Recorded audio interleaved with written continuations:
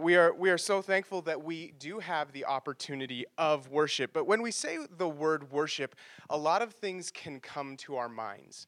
A lot of things like Hillsong or Bethel, or we're not going to get into that debate.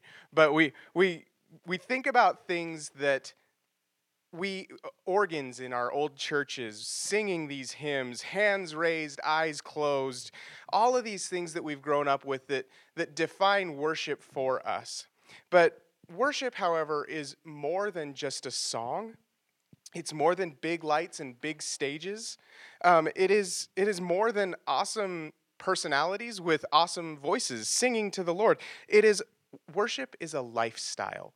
And so what we want to talk about today is the fact that how we talk to God is worship. How we talk to others can be worship. How we spend our time outside of church can be worship. Who we spend our time with, how we spend our finances, what we place before our eyes, guys, can be all of these things that add to or take away from worship. And so worship is not just what we do here on a Sunday. I love the fact that we have our band back live. I love the fact that we had an opportunity to sing some songs together this morning. But worship doesn't end there. That is not the period at the end of the worship sentence. We are creatures who are designed to worship something. God has put worship in our hearts and in our life, and we will, guys, this is an important part, we will worship something or someone. It just depends on what we're worshiping or who we're worshiping. As Christians, we should desire that object of our worship is Jesus Christ, is God the Father, is God the Spirit. Guys, and why? Well, Isaiah 12:5 says this. He says, "Sing to the Lord, for he has done great things. This is known in all the earth." God has done great things for all. Now, again, we talk often about Jesus Christ's sacrifice, and I am not belittling that at all. But guys, have you thought about all of the other million ways that God has blessed you? Think about all of the times before you came to Christ, where God was protecting you. God had his hands on you. God was watching over you, even when you weren't following him and weren't worshiping him. Guys, that is an object that we are able to worship. That is a time that we are able to worship God for. So, guys, understand that because he has done great things for all, he is worthy of our worship. And here's something else about that, guys. God is jealous for our worship. He desires that we worship him. He desires that we come to him and give him the praise because, guys, everything that we have in this life, he gave to us.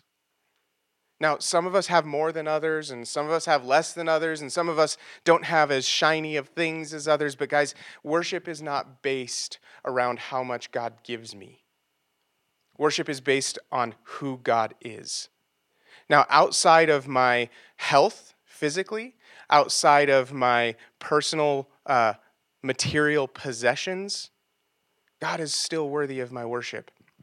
And he is jealous for that worship. He doesn't want me to give that worship to anything or anyone else. And guys, it's easy. It is really easy to start worshiping something else other than God. Now, whether that's because we have that thing physically in front of us, whether it's a person or an object or money or power or whatever it is, because we have that physically in front of us, it may become easier to worship that thing. But that doesn't mean that that is the thing in which we should be worshiping. And so get it clear that we will worship something in this life. You will worship something. Now, God has offered the opportunity for us to worship him.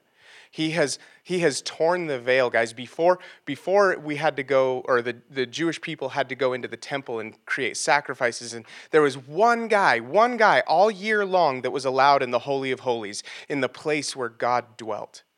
There was one person a year that was welcome in that place because of how mighty and powerful and amazing God is. Now, because of Jesus Christ's sacrifice, it's very symbolic. When he died on the cross, the veil that separated the Holy of Holies to the rest of the temple was torn. It was torn in two, not from bottom to top, as though man could tear it, but from top to bottom, because God tore the veil. He opened the door for us to be able to walk into that room, to walk into the Holy of Holies freely anytime we want, whether that is in prayer or whether it is in worship. And so, guys, understand that he has opened the door for us that used to be closed. And how amazing is God that we get that opportunity. We get to go and worship him, guys. So we can understand, or I hope you guys can see the significance of when Jesus died on the cross and God offered his only son to be a sacrifice for us, to tear the veil, to bridge the gap between us and God. How insulting it is when we choose to worship our car or our money or our position at work. God does not want us to worship those things. He wants us to worship him. He has provided all of those things for sure. But he wants us to worship him in spite of it. And here's the kicker, and I've said this before and I'll say it again. Do you guys understand that even if Jesus Christ never sacrificed himself, never got on the cross, never paid for our sins, imagine yourself damned to an eternity in hell with no hope of escaping that. God is still worthy of our worship. He would still be worthy of me getting on my knees and praising him with my life, because that is who God is. So when we worship God, we have to understand the difference between worshiping on a Sunday morning where we sing songs and worshiping for him for who he is throughout the week, throughout every day, every minute of our lives should be a minute that is worshiping God. Should be a moment in time where I understand I am nothing without God's gifts. His word says that we are but dust. Paul talks about being dirty rags, and even our good deeds being dirty rags, because we can't even compare to how amazing God is. I'm about to get a little Pentecostal up in here and start saying hallelujah and stuff, because God is just so worthy of our worship. And I want to worship him. So here's the thing, guys, and we've kind of already made this point. Worship is a lifestyle, and so that means that outside of a Sunday morning, outside of your car on the way to work listening to CHVN or K-Love or whatever radio station that you like to listen to feel good about listening to Jesus music, if we say that worship is a lifestyle, then that means that we need to be worshiping on a more regular basis than on a Sunday morning, or even on a more regular basis than in our car on our way to work. Philippians 4:4 says this. It says, "Rejoice in the Lord always. Again, I will say rejoice." Do you guys know what the word always means? It's not that hard, just so you know. This isn't a trick question. I'm not looking for weird answers. Always means all the time. It's a pretty easy word, always. So Paul says, "Rejoice in the Lord always. Again, I will say rejoice." It doesn't mean that I rejoice in the Lord when good things are happening. It doesn't mean that I rejoice in the Lord when everything is going my way and I can do no wrong or feel like I can do no wrong. It means that I am rejoicing in the Lord even in the bad times, even in the trials and the tribulations, and even, guys, when I don't feel like it. I want to tell you guys a story. I was sitting at Bible college. This would be 10 years ago almost, maybe even a little bit more. And I was sitting there, and we had Sunday night worship time, and it was just a time where we got together as a whole school, and all we did was just worship. And it was a ton of fun. And I was sitting, and I was having a bad mood day. I was just not having a day. I didn't want to worship. I didn't want to be there. I wanted to go back to my room and just sleep or study or whatever, because I had school the next day. Like, whatever. I didn't want to be there worshiping God because I felt like I had so many other things that I could be doing that would be beneficial uses of my time, because this was just singing songs. That's all it was. And so my heart was not right. And I was sitting there, and I was getting ready to get up and go, and God just touched my heart. And it was one of those moments, and I've only had a few of them in my life, where I could audibly hear God's voice in my ears or in my head, however you want to put it. And I was sitting there, and I just felt God tell me, this is your life.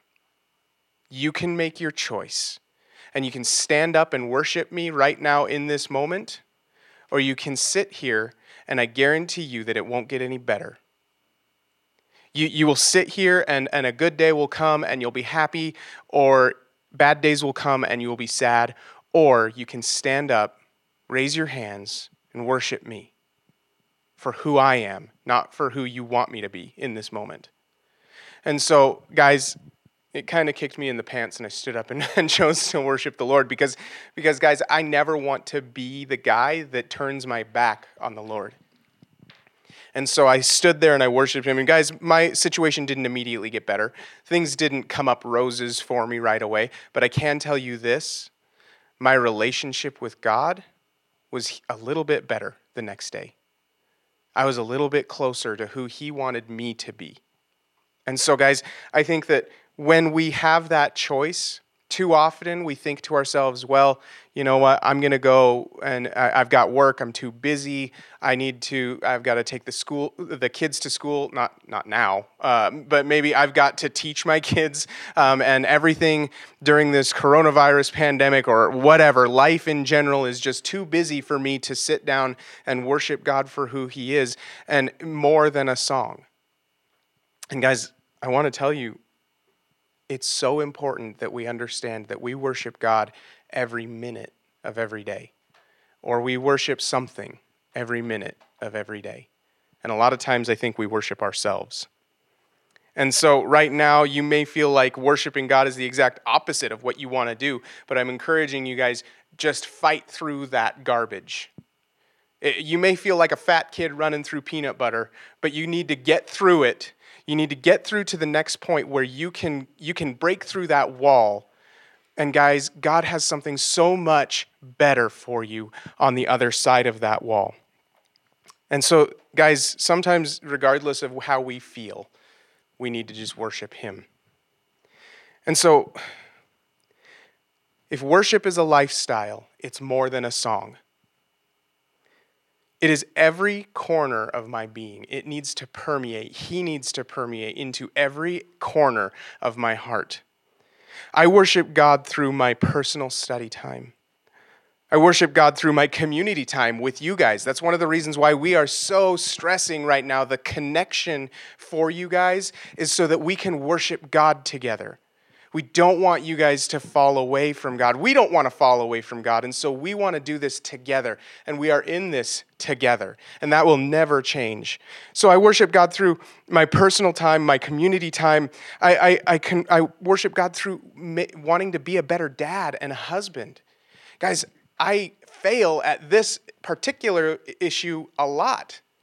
And so I want to be careful because I want to be moving forward towards God. And when I see my daughters and when I see my wife and they're hurting, guys, how I react to that is worship. How I deal with my family, how I deal with my friends and you guys as the congregation, all these things, guys, how we deal with each other can be worship, or it can be the opposite of worship. Guys, my financial responsibilities, I worship him through those. The way I talk, the way I treat others. Guys, the list can go on and on and on how many things I can worship God through. And so, what is the thing that's sitting in your heart right now that you're worshiping, that you need to stop worshiping that and worship God instead?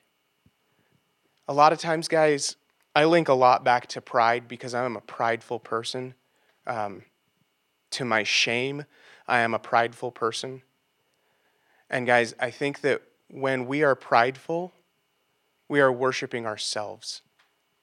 When I am prideful in the moment, I am worshiping Andrew because Andrew is the most important in my heart. What I get is what I want, or what I want is what I get. Either way, it works. So I worship myself in these moments. And it takes time and effort to get to the point where we are continually dying to ourselves, dying to what we want, dying to the things of this world, and worshiping instead the God who created us. Worshiping instead the one who actually can do something about all of these other things. Worshiping him who loves us so much so that he sent his son to die on a cross so that we could spend eternity with him. Do you guys realize what that means? Is God wants you. He wants you. He's not just sitting there like, oh, okay, well, so-and-so didn't come to me, so I guess they go to hell, and you go to heaven, and he goes to hell, and she goes to heaven, and these all... No, that's not God. God wants us to worship him. He wants the relationship with us so badly that he is willing to kill his son. He is willing to allow his son to die on a cross, the most humiliating way a person can die. He's willing to let that happen just so you and I can spend time with him. All time with him. Hebrews 13 through 16 says this. Therefore let us go forth to him outside the camp, bearing his reproach. For here we have no continuing city, but we seek the one to come. Therefore by him let us continually offer the sacrifice of praise to God, that is the fruit of our lips, giving thanks to his name. But do not forget to do good and to share, for with such sacrifices God is well pleased. Guys, continually going to him with the sacrifice of our lips. And I don't have the time to hang out and camp on that word sacrifice right now, but I'm going to tell you guys, worship, true worship, comes at a cost. True worship means that I am dying to myself. And that's big words for something that we often throw around fairly easily. A word that we throw around and just expect people to, well, I worshiped today. Oh, wow, you are holy. Guys, worship is more than just a song. Worship is a lifestyle that I am continually dying to Andrew, dying to what I want, dying to what I think is the best, dying to my opinions. There's a lot of opinions around here. There's a good saying, and I'm not going to say it because I'm kind of at a pulpit right now, but there's a lot of opinions. Everybody has one, and most of them stink. Okay? You guys can fill in the blanks on what I was going to say. But guys, the idea here is that worship is not my opinion. I have zero say in worship. I just have to come to him and say, this is what I have. Thank you for being great. You take care of everything else, please. It changes how we talk to the Father when we worship him truly.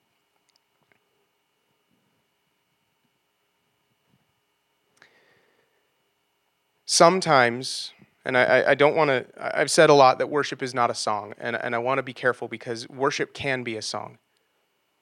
And I love some of the songs that we sang this morning, including Great Are You, Lord. It's your breath in our lungs. So we pour out our praise to you only.